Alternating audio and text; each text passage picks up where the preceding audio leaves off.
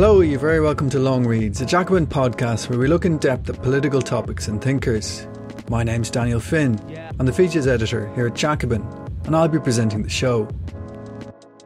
In an article for the Financial Times last year, journalist Martin Sambu announced the return of class conflict as a central theme for economics. According to Sambu, every downturn rekindles interest in John Maynard Keynes. This one should call attention to Michael Kalecki. Kalecki is best remembered today for his celebrated essay on the politics of full employment, which has lost none of its topical value. Our guest today is Jan Toporowski.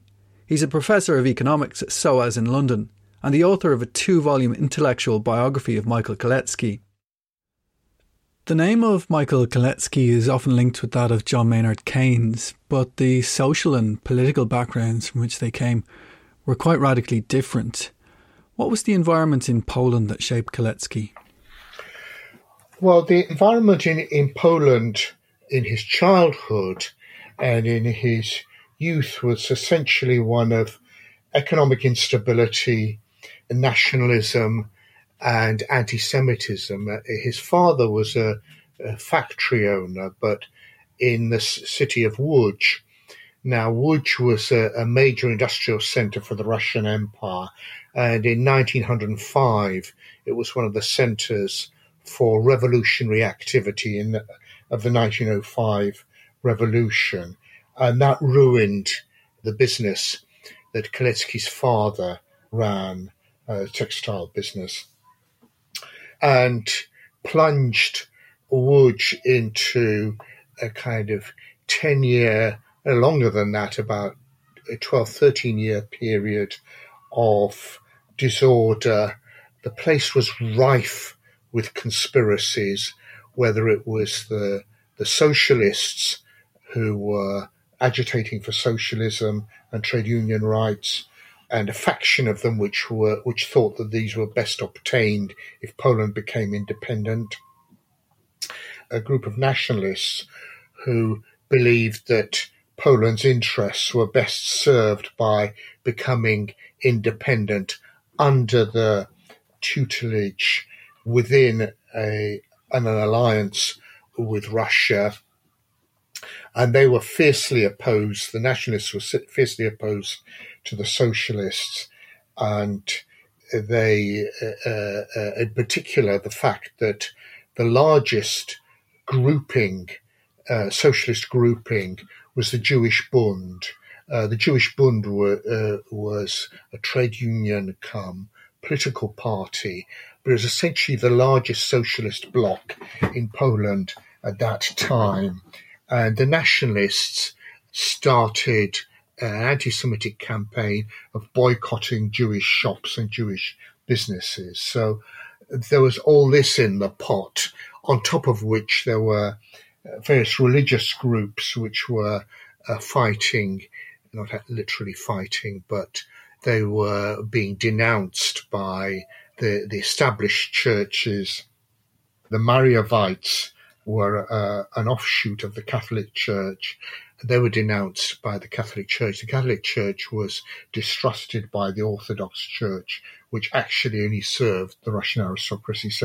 And on top of all this was the total collapse of the economy, followed after 1915 by when the Germans took over control. They started removing all the machinery and equipment.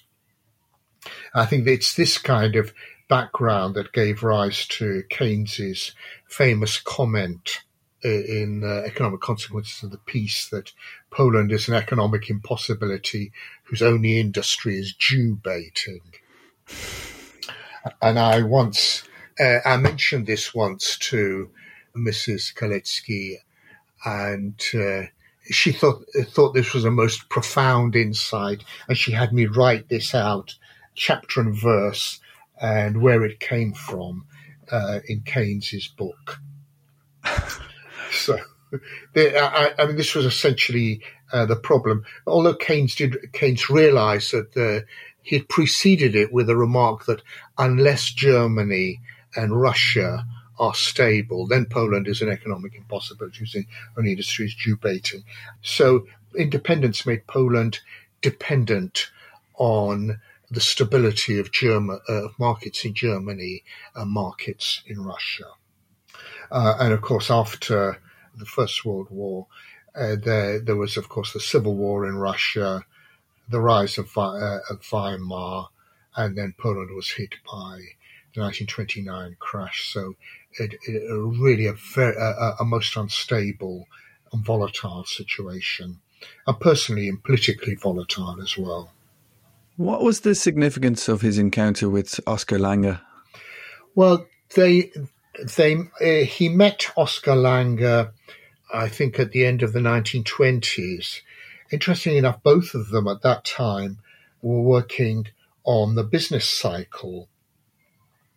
But Lange was clearly much more dedicated to academic economics, and the dominant school in Polish academic economics, which was a neoclassical school. And so Lange was always dedicated to this idea that market forces would bring the system to equilibrium if only market forces were allowed to work properly. Kalecki was actually rooted elsewhere. He was rooted in business and financial journalism. This was how he got by after he had to abandon his studies. So he had a great feel for how business was conducted. But Lange's circle and its journal, Przegląd Socjalistyczny, gave Kalecki an opportunity to bring together the politics with the economics of the great crisis of 1929 or after 1929. So the meeting with Lange gave him scope to combine all this in his own political economy, which was rather different from that of Lange. Lange, to the end, thought that Kalecki's, or until Lange died, he thought that Kalecki's was an interesting model, but he didn't realize that behind it was really a very much more profound understanding of how capitalist business operates. What were the conditions in Poland during the interwar period that made it necessary for both Lange and Kalecki to leave the country? Well, more or less the similar factors that wrecked Kalecki's father's business. It was nationalism and anti-Semitism. But added to this was the repression of the political opposition. Poland, by the time they left Poland, Lange left Poland in 1934, 1935. Kalecki left Poland in 1936. And in 1926, Poland had succumbed to a military coup. Interestingly enough, it was a military coup that was supported by the left because it was to prevent the assumption of power by a nationalist government. And that nationalist government said that they were going to follow a sensible program of national development. But after economic conditions deteriorated after 1930, from 1930 onwards, it became a much more brutal regime. You know, the floor of the parliament was invaded. Opposition MPs were beaten up. The opposition leaders were then interned without trial. There were more and more incidents of attacks on Jews and national minorities. The government styled itself much, much more explicitly on the regime in Italy, which they believed was solving the economic problems much more effectively than the ineffectual bourgeois democracies. The following clip comes from a classic documentary series, The Struggles for Poland. It covers the final ominous period of the Pilsudski era. Pilsudski would not suffer any challenge to his leadership. In 1934, as a new generation of nationalists set up a Polish fascist movement, Pilsudski approved the opening of an internment camp in Bereza-Kartuska, where fascists, Ukrainian nationalists, and communists were imprisoned without trial.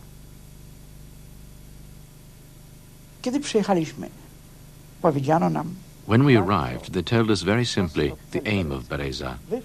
All of you here, Ukrainians and Poles, do not respect the state. A symbol of the state is the policeman. We will teach you to respect the state by arousing your respect for the police. Because you have not acquired this respect in the normal way, we will instill it into you by force. Pilsudski remained the only source of real authority.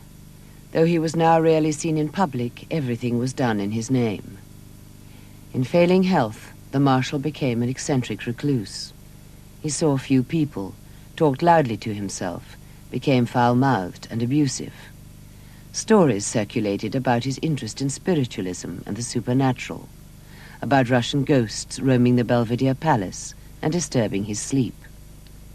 His recurrent nightmare was the fate of Poland after his death. One night, an aide heard the marshal's voice and ran into the bedroom. How are you feeling, Commander? And he looked at him and said, do you know what will happen when I am not here? Who can stand against that which awaits Poland?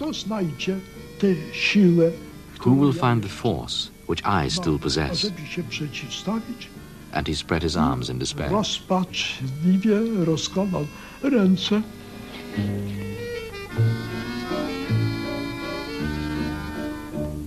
This made conditions very, very difficult for people on the left, and in particular Langer and Kalecki. Langer wasn't Jewish, Kalecki was Jewish. Langer, incidentally, was always suspected of being Jewish because he was multilingual. He was a polyglot, and at one time he'd apparently learned Yiddish. There's a long story behind this. He'd learned Yiddish, and this is what gave rise to a rumour that Langer was Jewish and therefore not properly Catholic. But actually, Langer was of German Protestant origin. But they left under the program of the Rockefeller Foundation. The Rockefeller Foundation at that time was following policies which were very sympathetic to democratic forces around the world, and there was a realization that things were getting very, very difficult for leftists in Central and Eastern Europe, in particular following the rise to power of Hitler.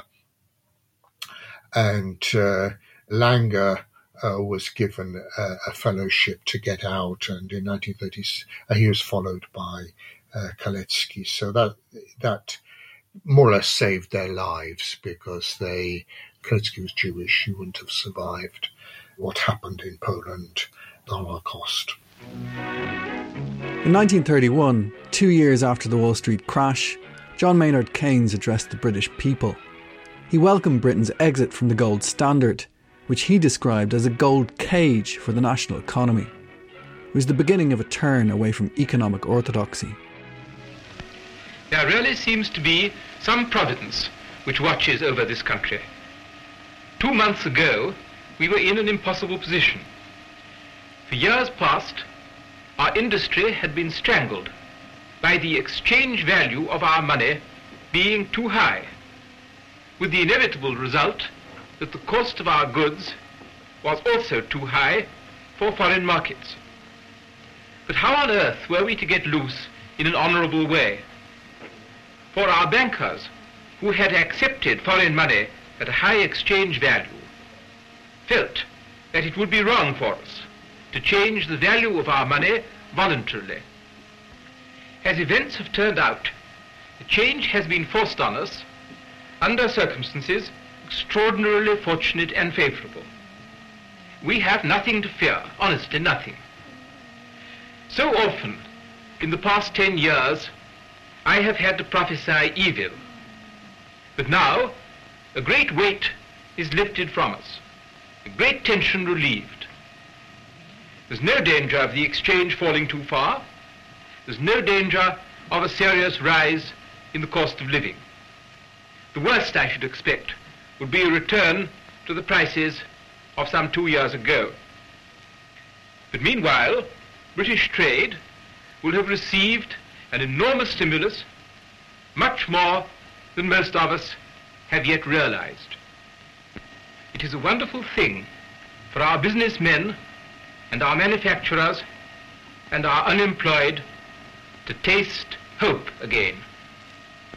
But they must not allow anyone to put them back in the gold cage where they have been pining their hearts out all these years. What were the key ideas that Kalecki and Keynes contributed to what became known as the Keynesian Revolution? Well, this is something which is disputed among Keynesians and post-Keynesians, and even, Keynesians and post-Keynesians sympathetic or more sympathetic to Kalecki. It's made problematic. I think all Keynesians agree that a problem of aggregate demand in capitalism was common to both of them. But the real key issue was that it was aggregate demand in the form of underinvestment. This is very clear in Kalecki's. Kalecki wrote a review of Keynes's general theory in 1936. It wasn't published in English until the 1980s, but essentially pointing out that the essence of Keynes's theory was not underconsumption, but underinvestment. And it was something which Keynes himself acknowledged, but he didn't put it in his general theory. He made it explicit in a talk which he gave for the BBC, later published in the Listener magazine, called Poverty in Plenty. And in Poverty in Plenty, he pointed out that his sympathies were with all the theorists who said that there was insufficient aggregate demand. People like Sismondi, Veblen, a lot of theorists on the left, but that he had his difference with them, and that was that they believed that the problem in capitalism was insufficient consumption. And in many respects, this was obvious because you just had to look at the poverty that was common in capitalism, that was spreading during the 1930s. But Keynes said, yes, there is poverty, but at the heart of this is insufficient investment. Now, why is this important? Well, it's important because it's the link with Marx's view of what's the driving force in capitalism, which is the accumulation of capital, and the theory of profits that is in Marx and Kalecki. Actually, it's also in Keynes, but again, Keynes didn't mention it in the general theory. This is the idea that as long as capitalists are spending money on their own consumption and on investment, then they are actually, the money that they spend comes back to their pockets as profits. It's the profits theory of Marx and Kalecki. Kalecki getting it via Rosa Luxemburg and her book, The Accumulation of Capital, which Kalecki had read. Kalecki didn't really read that much, but he tended to read what was useful for his theories. So he read Marx, he read Luxemburg. Not much. Didn't steep himself really in economic theory, unlike Langer. How did the economic thought of Kalecki differ from the ideas that were commonplace among the Marxists of his own time, whether or not those views were strongly grounded in the work of Marx himself?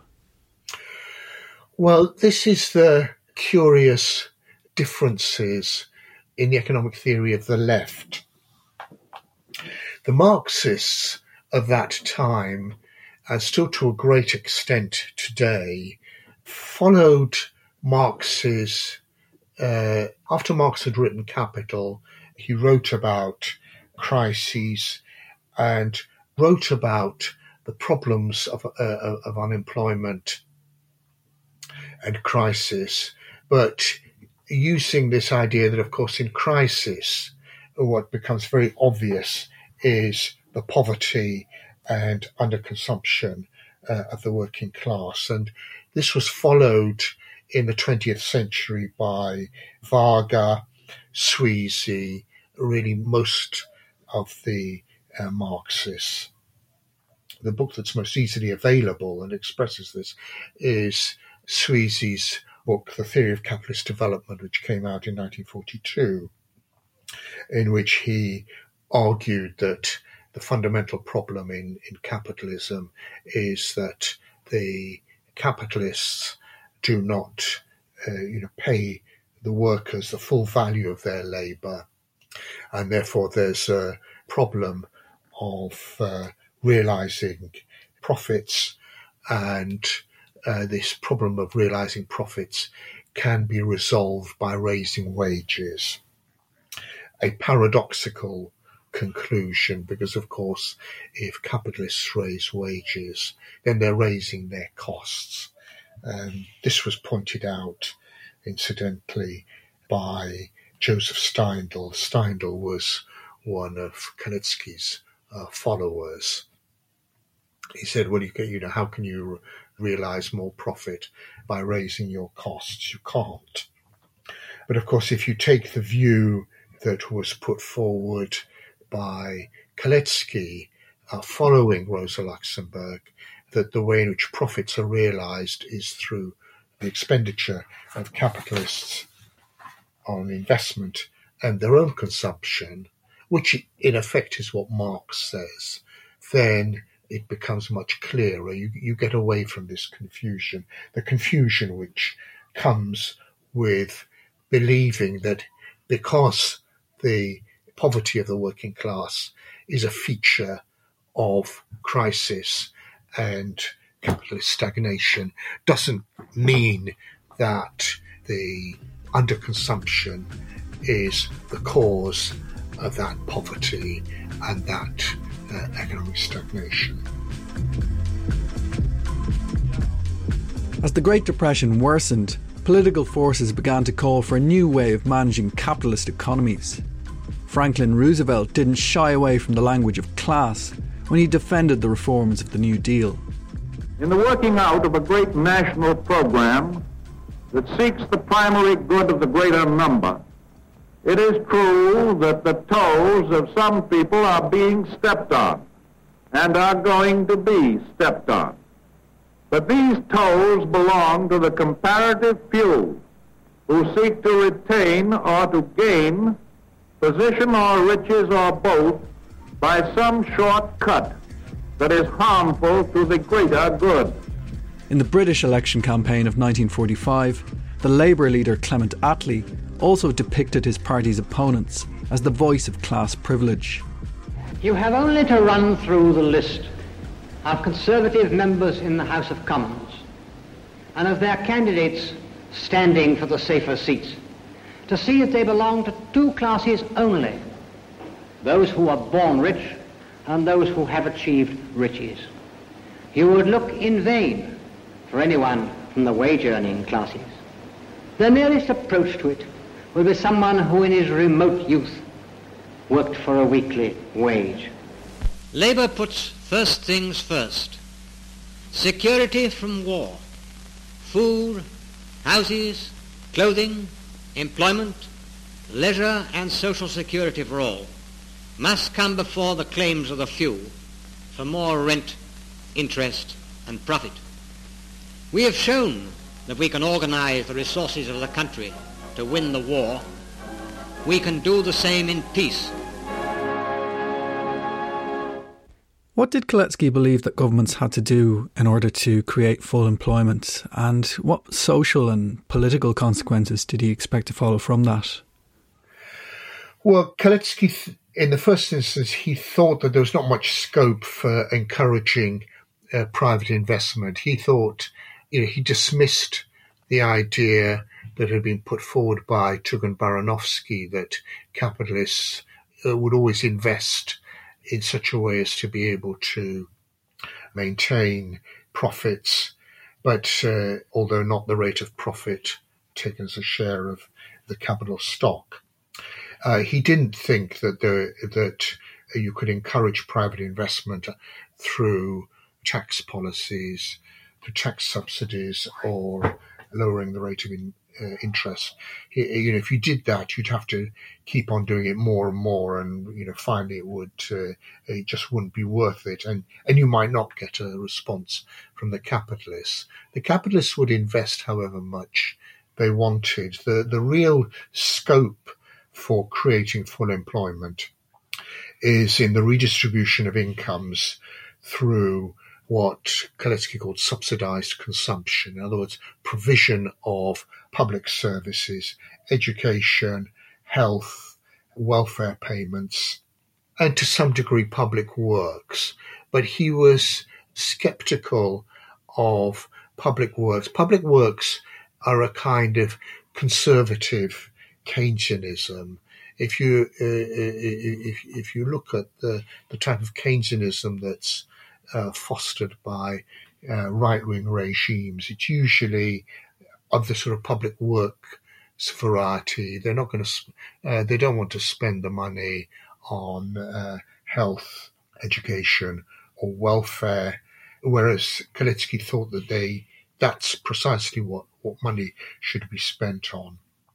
Plus, Kalecki thought that you should have higher taxes on the wealthy, and he argued that this was a very simple argument why this was an appropriate and an efficient form of taxation, because if you tax the rich, they won't notice the difference. They'll still maintain their standards of consumption, and they'll get the money back anyhow, because when the nurses and the doctors that you employ and the teachers that you employ spend their money, who's going to get that money? Well, the money will go back to the capitalists in any case. So higher taxes on the wealthy are simply a way of churning the money of the rich to ensure that it's spent, and not as there is a tendency among the rich, which is simply to hold on to liquid assets, as we can see in America today, and Britain as well. Hold on to liquid assets and not spend it as much as is needed to maintain high or full employment. Did Kalecki believe that full employment was compatible in the long run with the capitalist economy?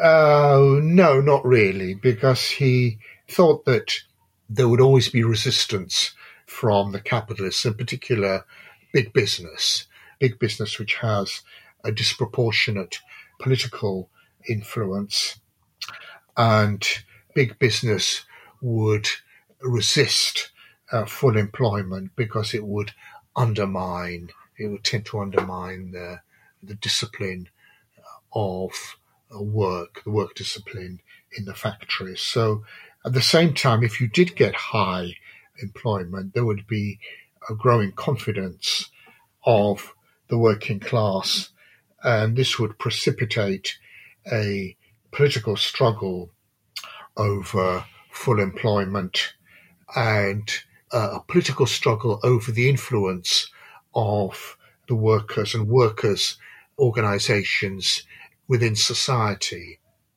So you had this phenomenon, certainly in the post-war period, when there were high levels of employment. Workers' organizations were consulted over government policy. With mass unemployment, you don't need to consult the workers. The workers will do what employers tell them to do because they need the jobs, because of the fear of unemployment. So full employment, Kalecki thought, would precipitate a political struggle over not only full employment, which the capitalists would denounce as inflationary and unsound, and undermining business confidence, but also because full employment would tend to strengthen the working class organizations, which would be sympathetic to the influence of workers in society and effectively sympathetic to socialism. In the 1970s, a political backlash against the strength of organised labour was accompanied by an intellectual backlash against the ideas of Keynes and his disciples. One of the most forceful advocates of this new way of thinking was the economist Milton Friedman. There is hardly any view that is more widespread than the view that somehow or other the Great Depression was produced by a failure of private business. That view is held not only by those who are in favor of greater role of government. It is held by almost everybody. I venture to suggest that if you go to any bankers, the people who are here today at this banking conference, and if you talk to them, 9 out of 10 of them would say, well, of course, the Great Depression was a failure of private business. It was due to an overextension, over-speculation in the 1920s, or it was due to an excessive concentration of wealth in the hands of the wealthy at the expense of the poor in the 1920s, or it was due to speculative investment abroad, or whatnot. But it was a failure of private business, and government had to step in order to rescue private business from its own failure. Nothing could be farther from the truth. The Great Depression was produced, in my opinion, and I may say this is not a random opinion. I will be glad to refer you to a several hundred-page book in which it is documented. The Great Depression was produced by a failure of government, by a failure of monetary policy. It was produced by a failure of the Federal Reserve System to act in accordance with the intentions of those who established it. It was produced by a failure of the Federal Reserve System despite the presence of knowledge on the part of many of the people in the system about the right course of action. In conversation with William F. Buckley, Friedman even claimed that Keynes himself would have rejected the so-called Keynesian revolution. Keynes himself was very much of a scientist. I think he was wrong on various things, but he certainly had a scientific approach. And indeed, I've always regarded it as a great tragedy that Keynes died when he did, because one of his great capacities was flexibility. Yes. He could shift as times changed. Had Keynes been alive, what is called Keynesian economics would never have been carried to the extremes. That is, had he lived beyond 1946, Keynesian economics would never have been carried to the extremes that it was carried. In the last article of his he ever wrote, which was published posthumously, he warned the economics profession at large that there was much virtue in old truths and that they should not be carried away by the new things. And there's no doubt that he wasn't at that point a Keynesian in the sense in which it was then interpreted. Yeah, in fact, he went so far as to make complimentary observations about Mr. Hayek's book, didn't he? Oh, yes, indeed. Yeah. Well, Keynes was a great economist. We mustn't. It seems to me you must avoid denigrating the man, because some of his disciples carried some of his arguments much too far. He was a great economist. He wrote very important works before his general theory, which is the work that got him his notoriety. And I think that had he lived longer, he would have led a retreat from the extreme position he took there. How did Kalecki evaluate the policies that were put into effect by governments in Western Europe and North America after 1945? Kalecki was, having been one of the leading proponents of full employment policies and laid out the necessary fiscal and monetary conditions for full employment during the war, Kalecki became quite disillusioned with what actually happened, particularly the rise of McCarthyism and anti-communism in Western Europe and North America, which he saw at first hand because he was working at the UN when the UN authorities allowed the FBI to have access to the UN premises, premises which were supposed to be under diplomatic immunity. The FBI ostensibly were reporting on American citizens, only on American citizens, but actually they were reporting on many, many more people. And I know this because both Kalecki and Langer were at the UN, and I have their FBI files. And there's lots of stuff there of how they were observed. Kalecki came to the conclusion that, yes, there was a period of high employment, but this was achieved through the arms race and through the taxation of the workers. So workers actually didn't benefit all that much from the high employment. Their living standards did not rise very much. Rationing continued after the war. In the UK, it certainly continued right through until the mid-1950s. Kalecki believed that the high employment was achieved through military Keynesianism, through the arms race, through wars, which were paid for by higher taxation, which was not necessarily all that progressive. And it, in fact, not only was it not particularly, this situation was not particularly progressive, but it was actually damaging to the economies of those countries which came to be dependent on arms production.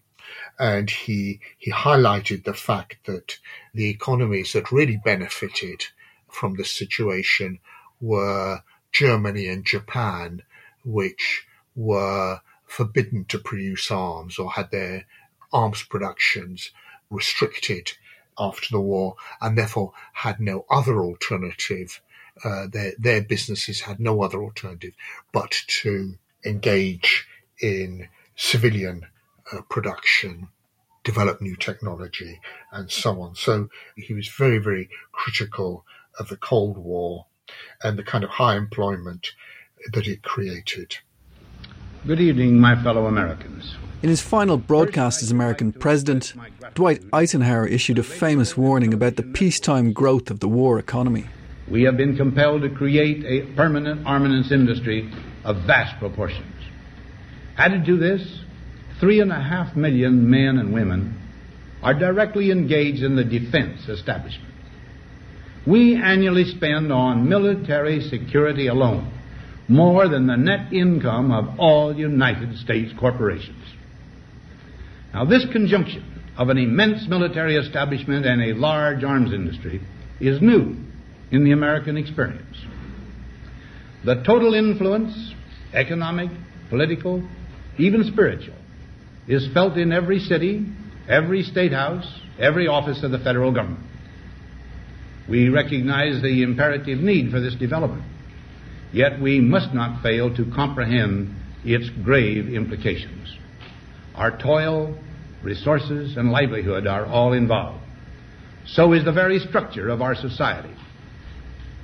In the councils of government, we must guard against the acquisition of unwarranted influence, whether sought or unsought, by the military-industrial complex. The potential for the disastrous rise of misplaced power exists and will persist. We must never let the weight of this combination endanger our liberties or democratic processes. We should take nothing for granted. Only an alert and knowledgeable citizenry can compel the proper meshing of the huge industrial and military machinery of defense with our peaceful methods and goals, so that security and liberty may prosper together. What relationship did Kalecki have with the post-war communist authorities in his native Poland, and what proposals did he make for the management of a socialist economic system? His relationship with the post-war communist authorities, in the first place, started off being quite sympathetic. He was sympathetic with the idea of post-war reconstruction, stabilizing the economy, introducing land reform, reconstructing the economy under state control But he really disapproved of the attempts to industrialize in an accelerated fashion during the Stalinist period. He pointed out that if you do have these kinds of grandiose industrialization pushes, as happened in the late 40s and early 50s in Poland, you end up creating shortages of consumption goods. What the planned economy should do, what a centrally planned economy should do, is make a priority of consumption, because that way you maintain the confidence of the working class in the socialist system. And what happened after Kalecki was not in Poland during the Stalinist period. The Stalinist period effectively came to an end in 1956 with a change of communist leadership in Poland and in the Soviet Union, with Khrushchev's speech to the 20th Party Congress denouncing Stalin. But what happened afterwards was that there was a tendency for the communist authorities to go back to grand industrialization schemes.